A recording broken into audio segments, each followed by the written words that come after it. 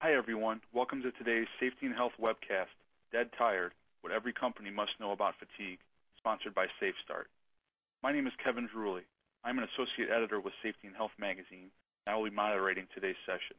Thanks for joining us. In a few minutes, we'll start the presentation. First, I want to go over some preliminary items. The views of today's speaker and organizations are their own and do not necessarily reflect those of the National Safety Council or Safety and Health magazine. Any mention of a commercial enterprise, product, or publication does not mean the council or magazine endorses those items. At the end of today's webcast, we will conduct a question and answer session. To ask a question, simply type it in the text box in the lower left-hand corner of your screen and click the button for Submit Question. Feel free to ask your question at any time during the presentation. You don't have to wait for the question and answer session to begin. We'll try to answer as many questions as possible, but because of the large number of participants today, we might not get to every question. Any unanswered questions will be forwarded along to today's speaker. For basic troubleshooting information, click the Help button located on your screen. At the end of the webcast, you'll be asked to complete a brief evaluation survey. I will let you know more about that after the presentation. This webcast is archived, so you can access it after today's live event. To view this webcast and all of our past webcasts, go to www.safetyandhealthmagazine.com/events. With that, let's go ahead and get started. Our speaker today will be Warren Picken. Warren has served as a SafeStart consultant and implementation specialist for almost 9 years, providing training in both English and French. Before that, he worked for 11 years at one of the largest gypsum board producers in the world. Picken remains committed to saving lives as a proponent of safety 24/7. Again, we thank all of you for tuning into the presentation. Warren, whenever you're ready, go ahead and take it away. All right. Thanks a lot, Kevin. Good day, everybody. I'm very, very excited to be speaking about fatigue today, and I was very anxious over the last couple of weeks leading up to this webinar. So thank you very much for taking the time out of your very, very busy days to sit in with us today. Growing up, Kevin didn't really mention that much, but I'm coming from Canada. I'm born and raised in Canada. Close to Montreal, so I'm pretty sure everybody here on the webinar today knows where Montreal is. If I were to ask you guys, and most of the times in every training session that I do, if I were to ask you guys what I wanted to be when I grew up, most people look at me and say, well, seeing as how you're from Canada, you probably wanted to be a hockey player. And that's right. I grew up an aspiring hockey player, but unfortunately I suffered a career-ending back injury. But I'm still pretty proud to say that now I have two young kids. My oldest one, Isaac, he's 18 going on 19, and my youngest boy, Noah, he's 9 years old, and he's going on, well, he thinks he's going on 20 actually. So both of them are kids, very, very happy. Fortunately, I'm not in a wheelchair, so I can actually travel. I can travel the world and do presentations and talk about safety. And I'm pretty sure everybody here knows that, the majority of the time, if you're talking about safety, it's probably not something that you're very passionate about when you were young. I didn't exactly grow up and say, hey, Mom, Dad, I want to be a safety guy. That's not what I wanted to do. I really wanted to the dream was to become a hockey player.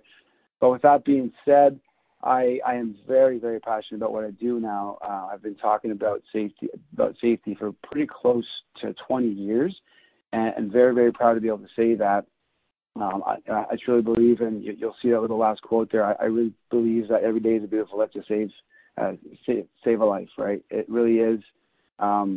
It's worth more than everything to me, and that's what gives me the good kick in the pants to get back out there and save people, because I have to, when I receive those emails that come in and talk about, listen, thanks for that speech. It really changed the way I see safety, and it really changed me and my family. So I'm really excited when I get those emails in and I get those comments. So it is so great, and you'll see throughout my presentation here, I am very, very passionate about safety. So time to wake up, folks. Hopefully, all jokes aside, hopefully you didn't fall asleep here during my intro. But fatigue is a very, very serious subject, and most people don't take serious enough. And the big question is, why is that? Okay, why don't we take being tired safe enough? I mean, I'm not just talking about the sleep disorders like chronic fatigue syndrome or insomnia. Those definitely, those are serious conditions that affect millions of people. But I'm talking more about the kind of fatigue that, that you feel every day. It's just because we feel it every day that we think, there's this not very serious threat there and that we're okay with it. But many times we can get through a task without serious negative consequences, and we don't even think about the levels of danger, especially when we're driving. So if I were to get you to look at this here, it kind of makes us laugh, a little drawings here. But at the end of the day, if you're to go through this and think about the employees that spend the weekend up and they're tired or whatever it may be, they have to call in, and it's not often that you'll see a person. I mean, a lot of people experience fatigue, and they're not going to call in and say, "Hey, boss, I'm tired today. I can't come in." The reality is they have to call in sick and lie that they're sick because they are tired. Right? That's really. I mean, their boss wouldn't like that. So why?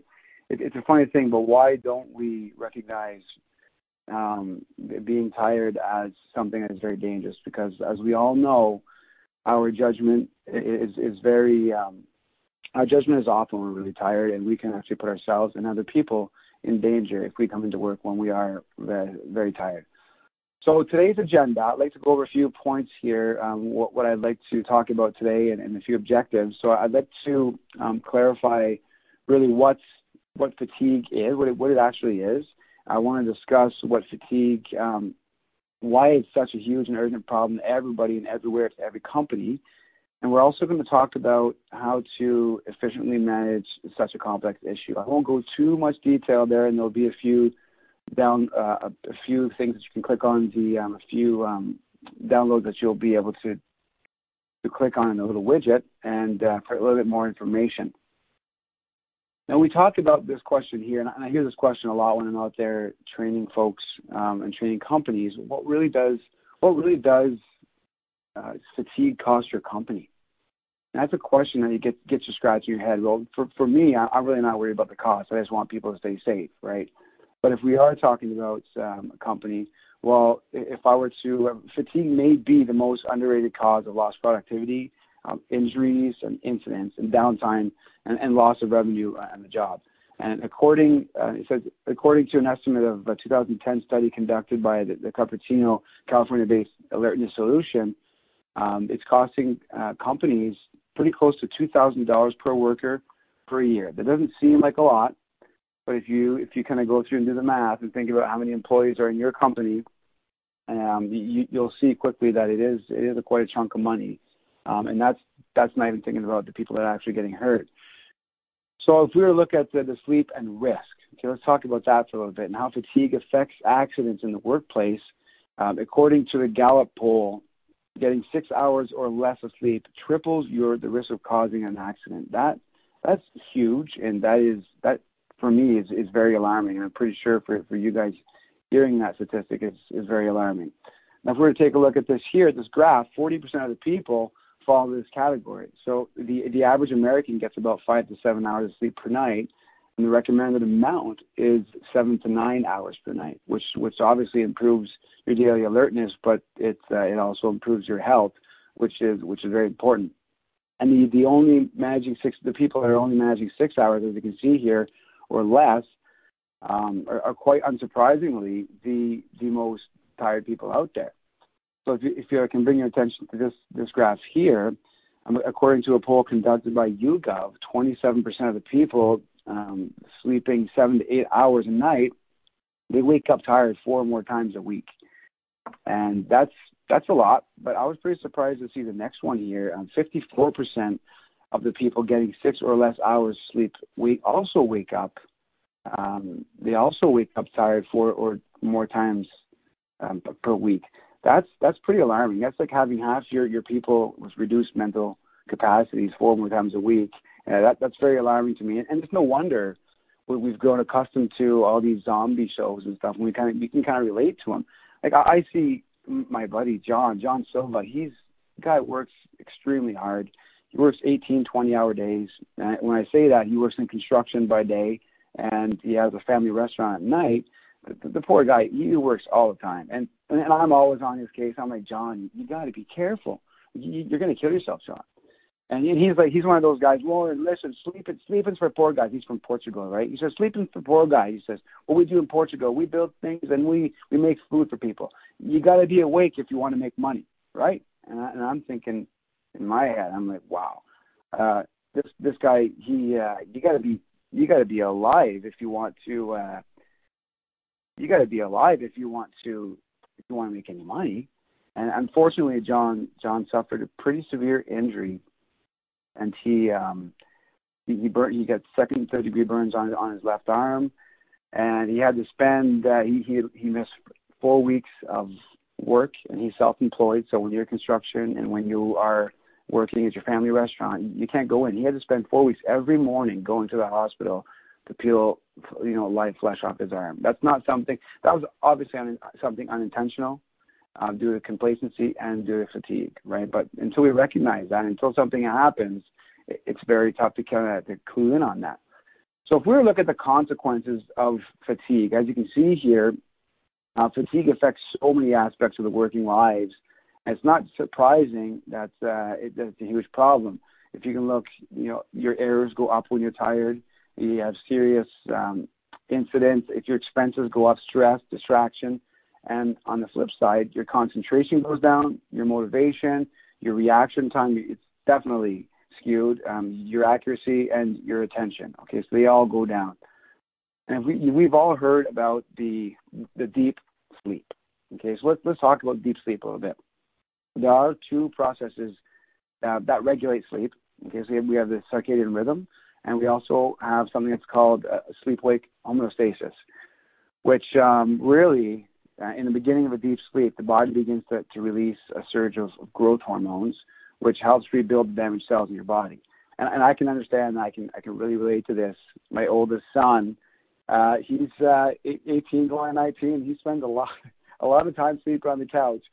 And when I'm trying to wake him up, it's pretty tough. And I'm pretty sure you guys have all found that it's difficult to wake someone from a deep slumber sleep because your body's just trying to repair itself. So it completely shuts down to repair the damaged cells, but we are not Iron Man. Okay, we go out there and we think we can do it. We're not Iron Man. We're not Tony Stark, where we can just push a button and auto repair. We fortunately or unfortunately we are human beings, and we need that time to sleep and to repair. So let's talk briefly about what sleep-wake homeostasis is and what it is really. It's the accumulation of a sleep-induced substance in the brain, really is what it is, okay, while we are awake. And if we look at this graph here, when we have been awake for a long period of time, sleep-wake homeostasis tells us when we need to sleep, and it helps us maintain enough sleep throughout the night, creating a balance between sleep and wakefulness. Really, and hopefully that makes sense to you folks. I don't want to get too deep into this here, but we also, I talked about the circadian rhythms. Well, the circadian rhythm regulates our body's internal clock. And that's what determines the time or the periods where we kind of get sleepy or awake throughout the day. One of my colleagues, I was chatting with her yesterday, and she was saying, it's kind of funny, I really understand the circadian rhythm where it dips in a day and then we have these highs, and she said, when I have to go get the kids at 2 o'clock in the afternoon, that right there is where I dip. And I feel like when I feel tired when I go.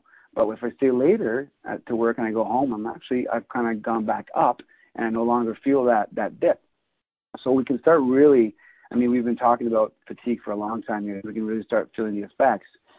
But the circadian clock really regulates all body functions, to be honest, not just the patterns of sleep, but obviously it fluctuates the body temperature, your blood pressure, your levels of digestive enzymes, various hormones. Okay, so it can impact other types of like fatigue, muscle fatigue, and also we tend to forget the decision fatigue, right? We also, in the mind, we get really, really tired. So it can get very complicated, but I don't want to go too much into that. But there's also something that is called a sleep debt. And I'm pretty sure, I don't know if you guys ever heard that before, a sleep debt. I'll just kind of share with you what it means. And if I can relate back to when I was a hockey player, that consecutive sleep was crucial. It was required for my body to function normally. When I played hockey, I always relied on that. I used to call it the sleep before the sleep. So the sleep before the big sleep, before the big game. If that makes any sense at all, I needed to put some consecutive sleeps together. And the games that I did, those are the games that I really felt in the zone. You know, I was really there. I was focused. I was attentive. I was reacting fast. So I really, and those are the ones that I put some good consecutive sleeps together. And that's no different than going to work or driving, right? So we need to get those consecutive sleeps. If not, our body just says, you know, the sleep debt is really the body's way of saying, okay, time to pay back your debt here, right? We've been kind of staying up a little bit too much here. Now your body needs to shut down. We need to repair. So we do have a lot. That brings me to my next point here. There are a lot of sleep interruptions during the night. We have a lot of things kind of pop in our minds. We fix so many problems while our heads are on those pillows. We think we can solve the world and fix every little problem while we're sleeping. Parents woken by their children throughout the night. We'll see that a lot. Last night, I'm really dealing with fatigue right now as we speak, which is kind of ironic, I guess, or kind of funny. My youngest woke up coughing last night, and he's feverish, and he spent the whole night up. And I was thinking, jeepers, I have to give. I'm talking about a webinar tomorrow about being tired. So I'm really, I'm focused on this right now, and I can feel my attention. I can feel my mental state, right? So it's here, and I'm dealing with it. Pet owners, they often are woken unexpectedly throughout the night, you know, by the dogs or cats, various weather storms, thunderstorms, lightning, you name it. Okay, being a new parent, that's something that's pretty stressful for people as well. A lot of times when I'm out there and I'm asking people in the workforce and they look tired, I'm doing like a follow-up visit, and how are things, you know? Well, I'm pretty tired, and what I'm seeing is most of them actually showing up tired already. They're showing up to work already tired because of these things and because of the newborns and the babies. And so, and on call, you know, we look at doctors, why they're walking zombies. They're out there fixing us and taking care of us, but they are technically, they're out there and they're walking zombies. Not all of them, but they're on pagers and they're always on call. And obviously, don't get me wrong, I mean, even if you did manage, there's so many different other factors that affect sleep and throughout the night. And even if we did get to manage everyone's sleep really well on a regular basis, we would still get tired. Right? And occasionally, there's schedule changes, like staying up for Super Bowl, for example. Like everybody wants to stay up for the Super Bowl, and we get tired. Sometimes we just show up from a long weekend, Monday morning, and we're just tired. We're tired from our full first thing in the morning from our weekend. So we have to deal with that. So I mean, even if their eyes and mind are open, their bodies are tapped. You know, their brains are tapped, their minds are tapped, and that's where so many factors that can affect the fatigue level, often very, very unpredictable. So when I talk about when you're tired, you make mistakes. Well, we do. It's pretty obvious that when we're tired, we make so many mistakes: mental mistakes, physical mistakes. Response time is off. Our mind wanders. We're just not thinking about the risk or the potential outcome of, like, you know, the consequence of a simple error, really. And when I speak about simple errors, let's look at the screen here. Look at sending an email to the wrong person, per se. I mean, that doesn't seem like it's that bad, but that could actually cause you to lose your job. You send the wrong information to somebody, you could lose your job. You're talking about somebody else. Obviously, you want to be upfront, but sometimes that person didn't need to know that stuff. You lose your job there. The next one down, well, zoning out on a meeting or actually not showing up or falling asleep. Lucky for meeting minutes, okay, after every meeting, we can kind of catch up on those. The next one down there, you're just taking off, letting something simmer for a bit, and then you say, oh, I had to go get some bread. So you go off to the corner store, and then you're off somewhere else, our mind wanders, and you come back and your house is on fire. So many times we hear about stuff like that. And backing out of the garage, you don't notice the garage door, bang, you ran into the garage door.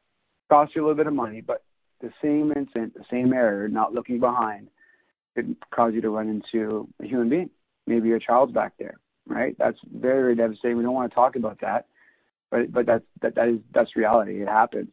And what about driving past your exit? How many people here on the call, if you think about it, have been driving along 10, 20 minutes, maybe 10, 20 miles, past your exit, and you open your eye and you go, wow, okay, did I pass my exit? And you're wondering, you're looking for that next exit, and you're thinking, well, I just lost the last 10 or 15 minutes. I don't even remember getting here. That's pretty scary.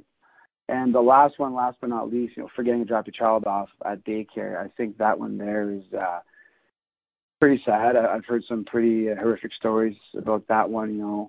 Honey, I don't have time today to go to go drop Isaac off at the daycare today. Can you go drop him off for me? I have to be at a meeting real early today. Oh, no problem, honey.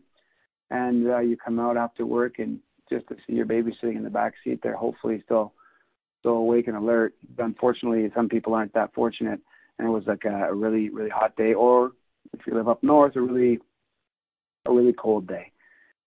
So I want to take the opportunity here to share a story with you guys. This here happened quite some time ago now, over 20 years ago when I was in my younger days. This is my buddy Alex. We decided that we hadn't seen each other in a while, and we wanted to get together. So we were off going our own different directions, off in college, and so we figured this was a nice warm day. Let's have like a little get together. And we got a little phone call from one of our other buddies, saying that from Curtis, saying that Ronnie Booth is having a little pool party. So let's go to his pool party. So I called my girlfriend up. I said we're having a pool party. You want to come out? It was always fun, right? Young, having fun. She comes with me. I joined Alex at his house. Curtis was there as well. And from there, we're deciding, do we go up to Ronald Booth's house with two cars or just one car? And I looked at my gas gauge and I was thinking, you know what, I'm going to need to get some gas anyways. And by the time the party's done, the gas station is going to be closed. So I better just follow you up there. We'll stop off, get some gas, and then we'll go up there. And at the end of the party, you guys will be able to go your way and I can go my way. I won't have to go back and drop you guys off. I mean, it wasn't a drinking party. We were pretty young. It was just more, just getting together and jumping in the pool and cooling off. It was late. It was late at night. So we decided to take two different cars. Alex and Curtis, they back out. And literally 20 seconds after, I back out of the driveway, and I'm following them. So I was close enough to them to actually see their tail lights. It was dark. It was pretty close to 10 o'clock at night. Well, it was about 9:30, 9:45. Windy road, and I'm following. I see them go around the corner, and so I'm coming along probably about 20 seconds behind them. And as they get around the corner, I noticed all kinds of debris. Like there were parts everywhere. And that's where I realized that there had been something happen here. I had to stop because I had this huge piece of metal in front of me, which I unfortunately realized that this was Alex's car. And I saw that. I was hoping it wasn't his car, but my mind was telling me this is not their car. But then I saw the mag, the wheel, the shiny mag that he has on his car, and that was his. And unfortunately, that night I lost two of my best buddies that I grew up with. And Alex really was like my brother. We grew up. I was a little bit older than him, but we grew up together. We did everything together. I did everything I could that night to bring him back to life. And Curtis passed away. He passed away on impact. And Alex, well, I tried to save him. I tried everything I could. And while the lady came out, there's a lady. I haven't told this story in a long time, so bear with me, folks. It's kind of tough on me. I still have the goosebumps. There was a lady coming out of the house over there, and she heard the bang, and I just screamed, "Call 911 or call the ambulance." At that time, there really wasn't 911. And then, but over my left shoulder, she realized that there was another car involved. There were some lights over there, and we could hear somebody going on, some commotion going on in their car. Well, there was two other people. There was a girl and a boy. They were I would say mid-20s, and they were involved in the accident as well. And the outcome was, obviously, to make a long story short, after going to the hospital, they obviously do all tests for drugs, and they test for alcohol, and that wasn't the case. Excuse me. Well, what really happened was the people in the other car, they were getting married in 2 weeks, and they were having they were doing multiple wedding rehearsals, and they were feeling very, very tired. And after this incident, like he said, the guy was put into a medically induced coma for 6 days. And when he came out of the coma, he was told that he had killed 2 people and paralyzed his wife, or his to-be wife, from the hips down. Very sad. The guy just nodded off for a second. He really did. And he said he never even lost consciousness. He remembers that.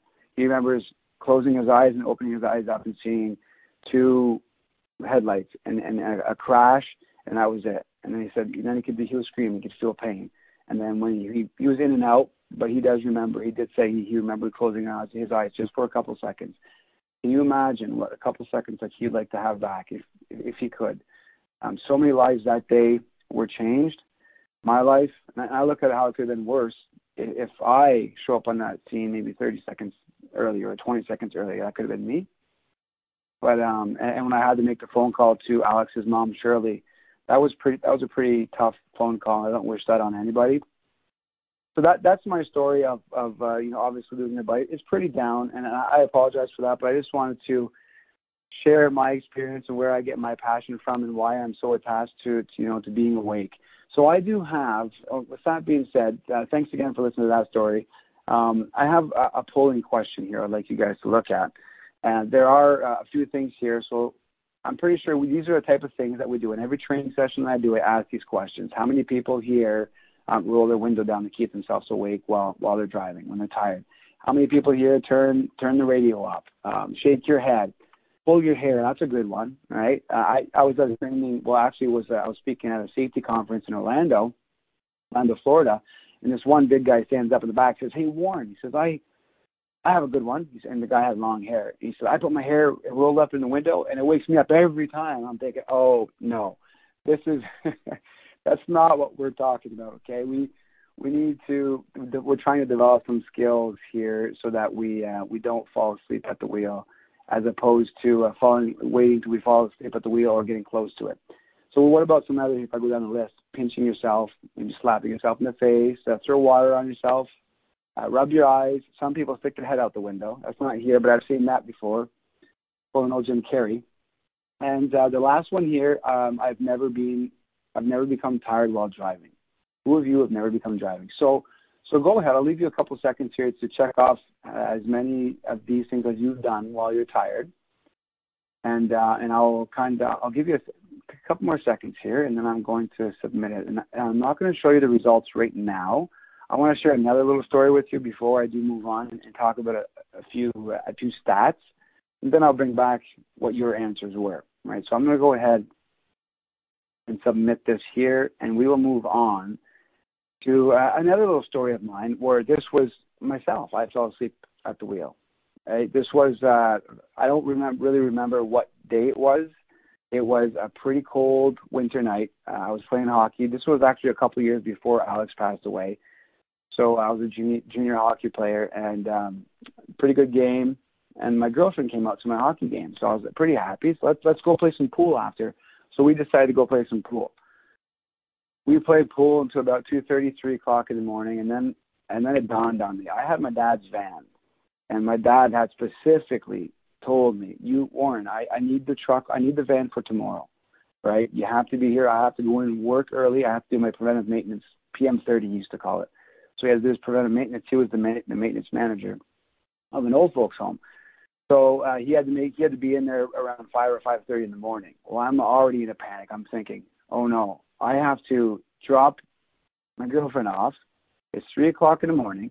I live an hour and a half from here. Well, probably about an hour and 15, depending on how fast you drive. So let's say an hour and 15, hour and a half. We all intentionally go over that speed limit. And to kind of add a little bit of salt into the wound here, it was a snowy night. So I'm thinking probably going to take me 2 hours. So I had to drop her off. So I was actually going a little bit faster than I should have. Driving along, but things are going well. I'm probably about an hour and 15 into my drive, and I still had about another 45 minutes left just due to the weather. And I started nodding off, and I remember just getting tired, so I rolled the window down and turned the radio. I did all those classical things, slap myself in the face. And I remember just nodding off for a second, one of those micro blinks. And what woke me up was I hit the side of the road. There was a lot of gravel there, and that woke me up. I hit the loose snow, and I started fishtailing down the road. And I was kind of going down on a slant. It was a downhill. I started fishtailing, and I regained somewhat control, but I was headed towards the ditch. And I figured, okay, well, you know what? I want to be going towards the ditch here. There's a lot of snow. And I ended up going straight off into a ravine, which was a pretty deep ravine. And I was right between, and I landed right between a street sign and a telephone post. I don't think I could have planned it any better. Really, I could land right in there without damaging anything. The only thing that happened was it was a Lumina van, one of those, I thought they were ugly anyways, but he let me drive it, so I was happy. It pushed the mirrors in, and that was it. But you could actually pop them back out. That model there, you could pop the mirrors back out. So it was a tight fit. Now I can't even fit. So snow in front of me. We're on a downslope. Doors are jammed shut. There's no way I'm getting out of this.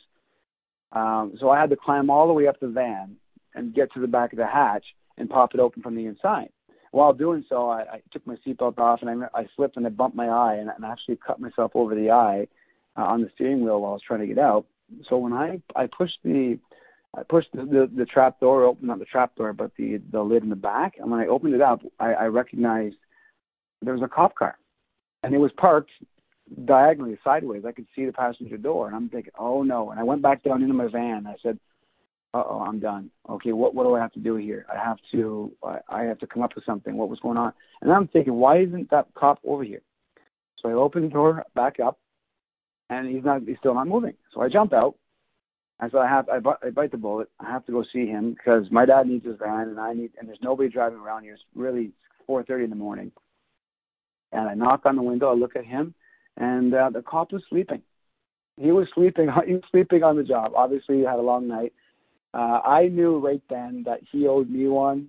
And when he looked at me and he saw I had blood on my face, he was kind of like, what happened? He didn't even see me. He didn't even see me go across in front of him. And when he got out and he saw I missed his truck, or I missed his car with my truck by 6 inches, he started to panic. I almost hit him right in the door. That could have been so much worse again. If I'd have hit him in the door, could have killed him, could have killed myself. The same outcome, a different outcome, same error, really, falling asleep at the wheel. Just a little micro blink cost the life of my buddy Alex. I did the same thing a couple of years before this, and unfortunately, all it was a little bit of a damage on the mirrors. That was about it. And my dad did get his truck home. It's safe. We pulled it out, and he went off to work a little bit late, but he was pretty happy to see that I was still alive and alert and ready to and full of life, right? So thank you very much again for listening to that story. I just want to kind of hit that, it's the same error of falling asleep, but so completely different outcome, right? It could have been so much different and so much worse. And here are a few statistics that you'll see on the screen here. Drowsy driving causes over 1 million crashes per year, over 500,000 injuries, and over 8,000 deaths each year in the U.S. alone. Right, so that's a lot of people losing their lives. People won't even think twice about jumping in when they're tired. Right, it's just something. It's not perceived as risky. We're tired. We'll jump in a car and we'll drive home. But if you ask those same people if they get behind a wheel after having a few drinks, their answers, they might change. Right, people are much more forgiving when they hear an accident occur because somebody fell asleep at the wheel than when somebody was drinking. But what if I were to tell you that the effects of being tired are the same darn thing as being drunk? Right? And that's very alarming.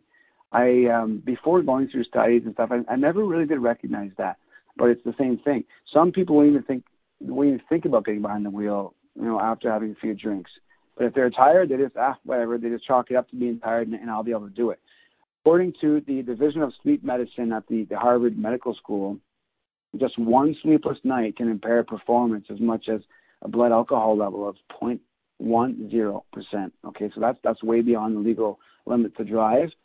And perhaps you didn't know that you don't have to miss an entire night of sleep to be impaired. So being awake for, like my buddy John, anywhere between 18 and 20 hours per night, or can equivalent to come out to a blood alcohol level of 0.05%. So that's still quite high. It's not necessarily past the limit, but it is quite high. So obviously fatigue is a very important thing that we really need to clue into here. And drowsy driving. So if we look at this stat here, 60% of adults, so approximately 168 million people, say that they've actually driven a vehicle while feeling drowsy in the past year.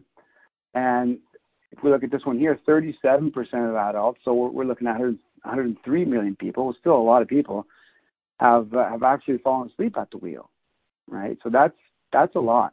And the other one down here, the last stat here, was 13% have actually fallen asleep at least once a month. That is very, very alarming, right? So, I mean, if you think about it, that could actually, you're looking at fatalities here. So now is the time to come back to our answers. So thank you so much for your honesty. I'm really happy to see that you guys have answered the polling question. So we're looking at about 40% of you have all done the famous roll your window down. That's a classic. Turn the radio up, shake your head. We've got that. Pull your hair. So only 0.5% of people, not too many people, but maybe that guy that was at the Florida conference, maybe he's on the call today, right? So it's shout out to you. Hopefully you're still not doing that. Pinching yourself to keep yourself awake, slap yourself in the face, 8%. Throw water on yourself, not too many, close to 2% there. Rubbing your eyes, I think that's one that we do, 17%. And only 1% have said they've never felt tired while they're driving. Well, hats off to you. That's great. I'm happy to hear that. But it's for the majority of the people, we've all felt being tired. So there are a number of factors that affect our perception of risk, right? But the big one relating to fatigue and drowsy driving are a couple things. Conditioning, complacency, and I want to talk about neuroscience. So first, let's talk about conditioning. I mean, we've all been conditioned to think that's a lot to do with how we perceive the risk.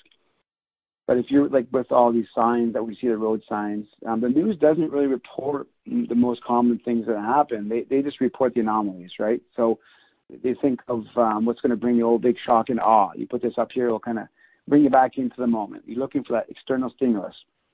So while a driver that was tired chose to drive tired, fell asleep at the wheel, it doesn't make the news. We've all been conditioned to really, think about the posters and stuff and fear the one that chose to drink and drive and kind of point the finger at that person. But unfortunately, we just think it's more morally acceptable to drive while we're tired as opposed to being impaired or being drunk. So, and I think that there just chalks it down to being complacency. So if I could ask you to go back and think about, I mean, complacency plays a huge role, right? Oh, I'm not kidding you here. If we were to think back and remember like how focused we were when we first started driving cars. I just look at my oldest, who's 18 going on 19 now. He started driving at 16. He was so focused, like white knuckling it and doing all the shoulder checks and using everything. But it didn't take long before he got very, very comfortable at the wheel and his skill level went up and his driving frequency increased and daily routine, and he was just really comfortable at the wheel. Now he's driving around and he's not even worrying about it. He's just thinking about getting from point A to point B. He's no longer thinking about how risky driving actually is. So obviously our mind starts to wander, your eyes wander, your risk level increases, and obviously we put ourselves, we get very complacent, our mind wanders, and we put ourselves in situations to have some pretty severe consequences.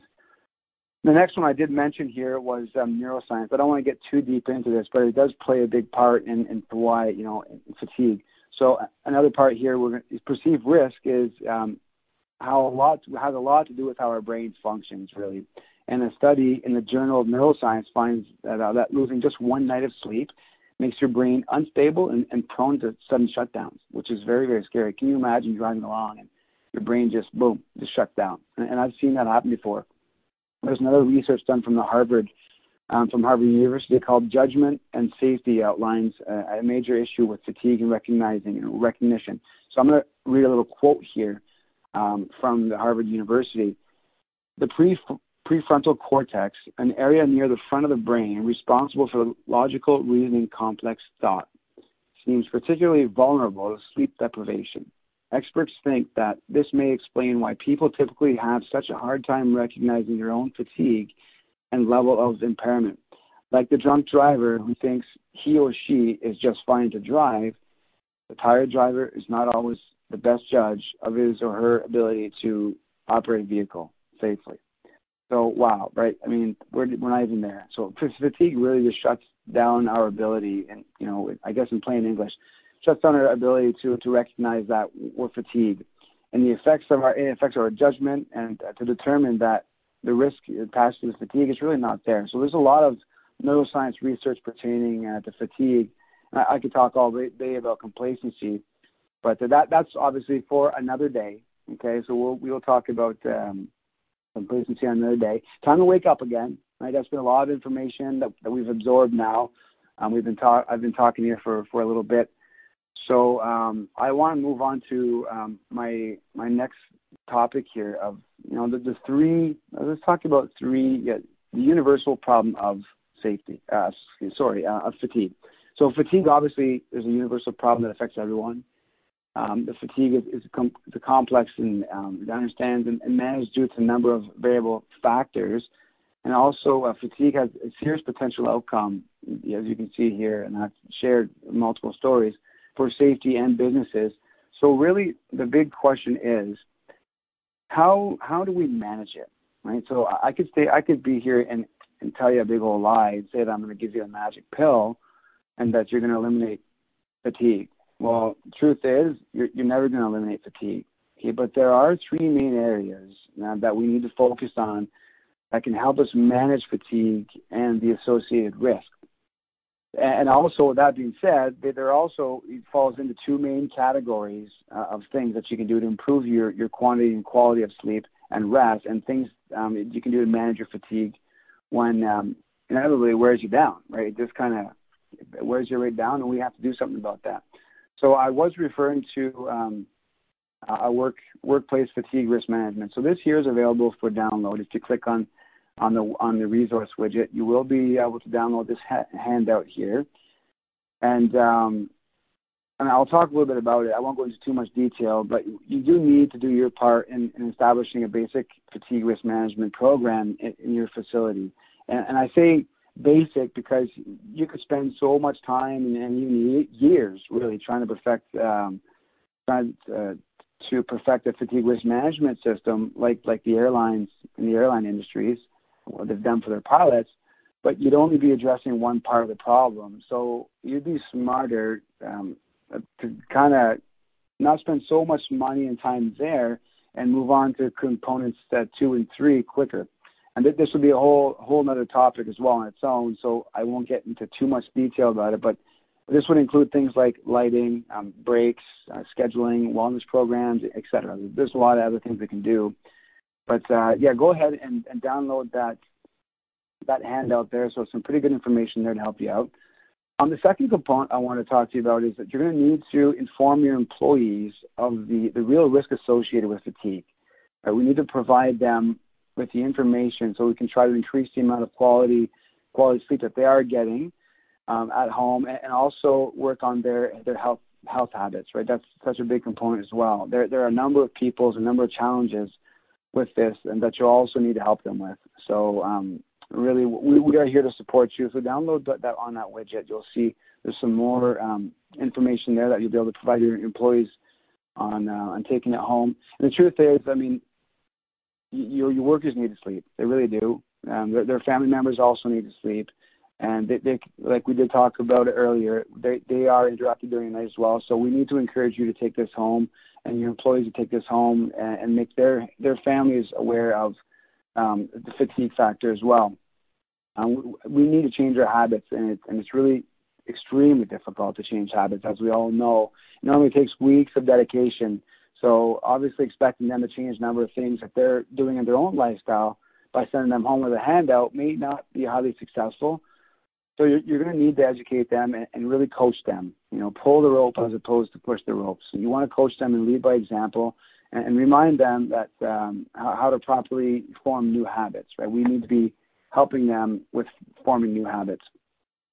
So the third component here is, if I could just say, the critical most, it's probably the critical most overlooked component. If you spend an hour and $1 on each of the first two components, I would suggest that you spend 10 on this one here, right? Because you can do an amazing job on components 1 and 2, which, workplace fatigue risk management and working, on helping build a program for your employees to take home. But your ability to reduce fatigue significantly and really consistently will be minimal at best. So don't get me wrong. I mean, they are very important parts of preventing fatigue, so you can't skip them. But because workers really, fatigue can't be eliminated. It really can't. I said there's no magic pill.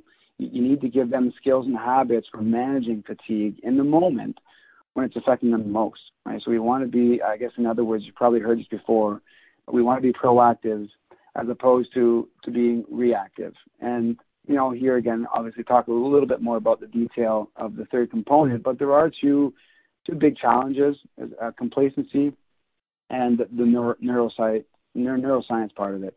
Complacency is a big factor as well, and you can't expect it to just make people aware of their fatigue and expect that they won't chalk it up to just being, I'm just tired, right? You have to address complacency alongside fatigue if you want to be successful in addressing this issue.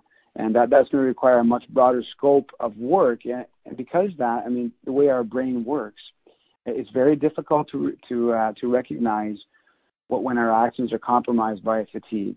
Okay, so and also our subconscious brain to register it as a danger.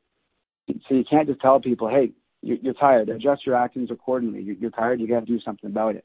By that point, they're probably already tired and they're already making serious errors due to fatigue that could actually lead them to severe consequences that we hopefully never have to experience out for ourselves. And at this point here now, I know, folks, you're probably thinking that this is a big issue. Fatigue is snowballed into, and it's a much bigger issue now that we have to address complacency as well. You know what? To a certain degree, there's some truth in that. It's a tough challenge. We need to teach people how to manage their fatigue, right? You have to make this a broad scope of information, skill and habit. We have to make it manageable for them and efficient for the workers, and it will be difficult for them to absorb and retain. So I have some good news. Right? There's some efficiency here if you focus on the specific problem of fatigue, or not focusing specifically on the problem of fatigue, but rather the universal problem of the human performance. Okay, so human performance in general is so important. This is where the physical and mental states, as you can see up here, lead to the physical and mental errors and are compromising our decisions due to, it's intention, but it's really complacency and diminishing the perception of risk. We're so complacent with it that we think, I've done this so many times, I can do it again. So if you do focus on the universal pattern, you can actually teach people to understand and manage their states and prevent those wide variety of outcomes.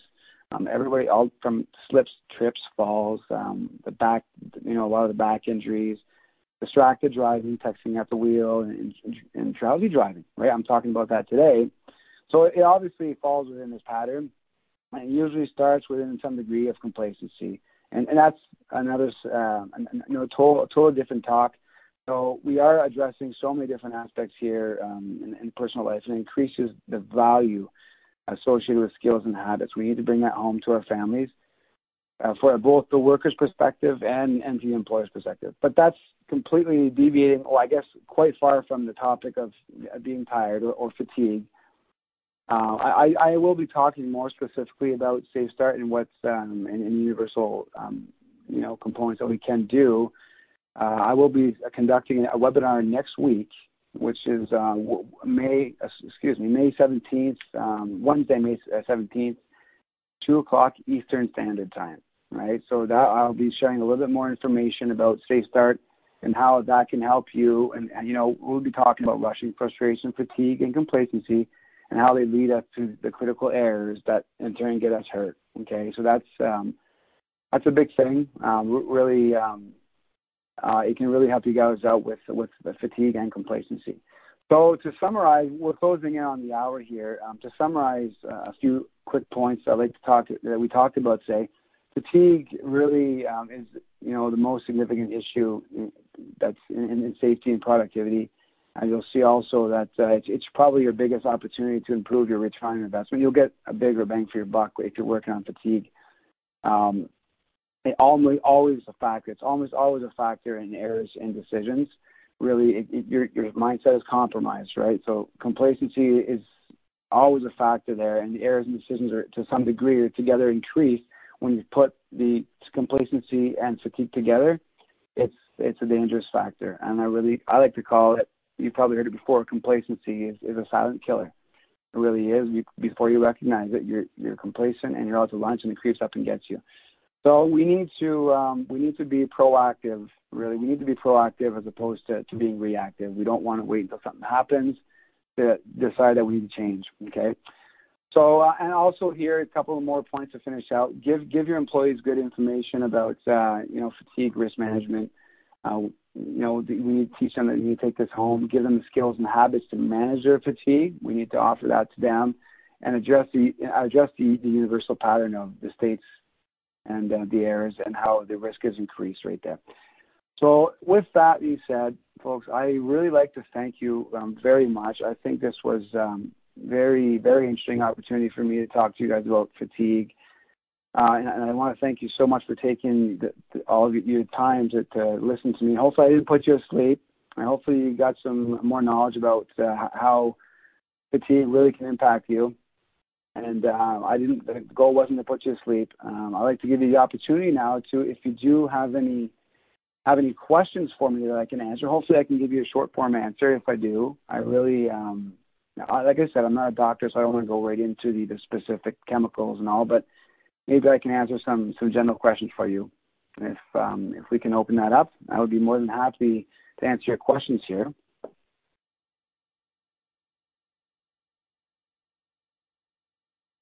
All right, Warren. Well, excellent and great job. We thank you for your insights and expertise. Before we do start the Q&A, just want to remind everyone of the evaluation survey that we're asking you to complete. The survey should be appearing on your screen now. Your input is important because it'll help us improve future webcasts. If you do not see the evaluation survey on your screen, please turn off your pop-up blocker. You may also access the survey by clicking the survey button near the lower right part of your screen. Now we will get to some questions. First one, what do you say to an employee who maintains that he or she only requires a few hours of sleep per night and is perfectly fine throughout the day? Well, that's a good question, Kevin. What do you do? Well, it's important to stress that everyone needs to sleep, right? Although they may not think that their lack of sleep is affecting them. They don't, like I mentioned during the presentation here, they don't really recognize that, and they don't see the perceived risk, because when complacency sets in along with fatigue, they don't recognize that. So they obviously think that they're okay, but in turn they're not, right? So and then that's up to us to teach them that and let them know that they are at risk. Hopefully that answers the question. The short form, I don't really want to take too much time, 5 minutes on each question, but hopefully that answers the question. All right, next one. Yep. Why is fatigue receiving so much attention now when it has never been an issue in the past? Well, you know what though, I think it is receiving a lot of attention now, but I think fatigue has all. Right? We just haven't really recognized the problem, and now with all the statistical things, we used to just suck it up and say, I'll just shake it off and do all those things that we always did, roll the windows up. But now there are more things out there and more studies out there, and actually just comparing drunk driving to being tired, and they're actually on par. So that there is very, very alarming.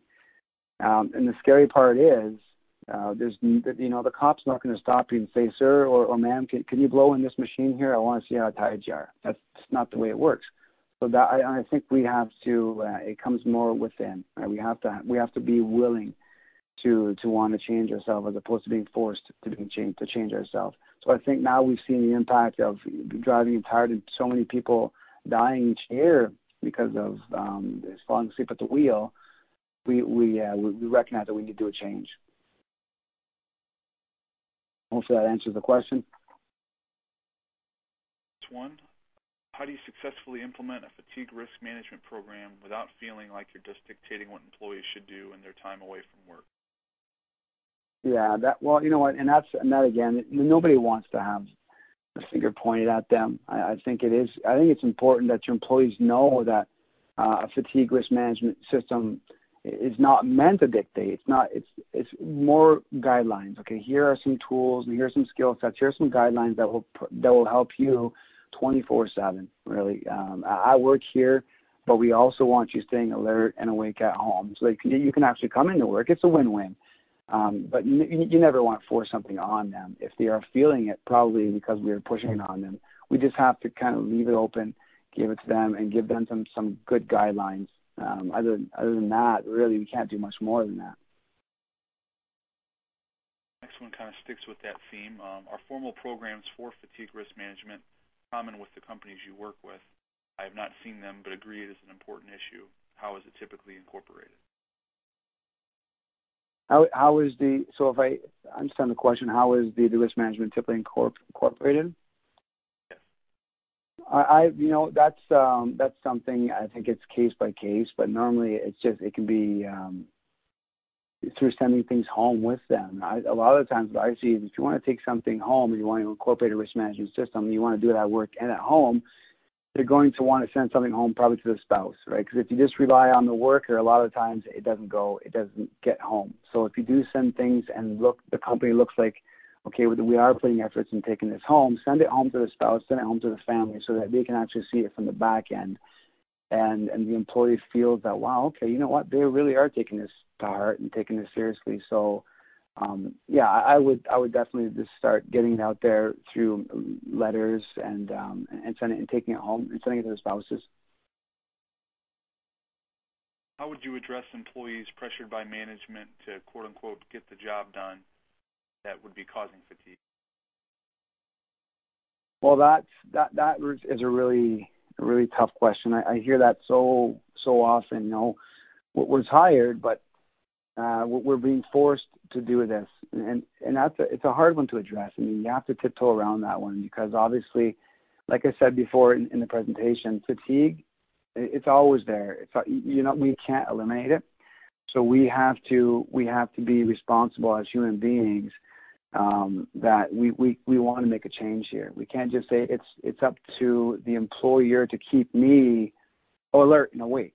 Right? We also have to do our end of the bargain too. We have to be able to learn these skills and use these tools to keep ourselves awake.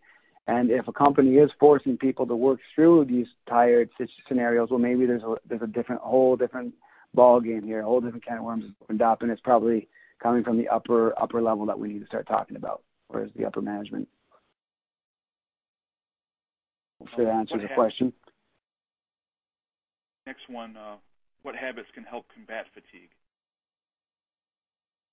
What habits can help combat fatigue? Well, I mean, there's a lot of different habits. I mean, we've always said you can get out and do some brisk walk or a quick sprint. If you are, like say, after work and you are feeling tired, some experts will say that you can drink 2 cups of coffee and have a quick nap, a short 15 to 20 minute nap. That can help you out because the caffeine does take 15 to 30 minutes to kind of kick in. So yeah, you can do that. But if you're your own judge, right? So we have to, if you judge that you're still after that too tired to drive, then maybe it's time to take an alternative way, get a taxi or probably carpool with somebody then. If you're often tired after work like that, maybe you need to start carpooling with somebody that's not as tired or get a taxi right home. Okay. Well, again, Warren, we thank you. Unfortunately, we've run out of time. We're sorry we didn't get to everyone's questions, but again, all of today's unanswered questions will be forwarded on to our speaker.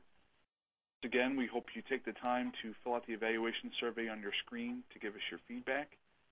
That ends today's Safety and Health Magazine webcast. I'd like to thank Warren Picken, everyone at Safe Start, and all of you who listened in. Thanks, and have a great day. Thanks, folks. Thank you very much.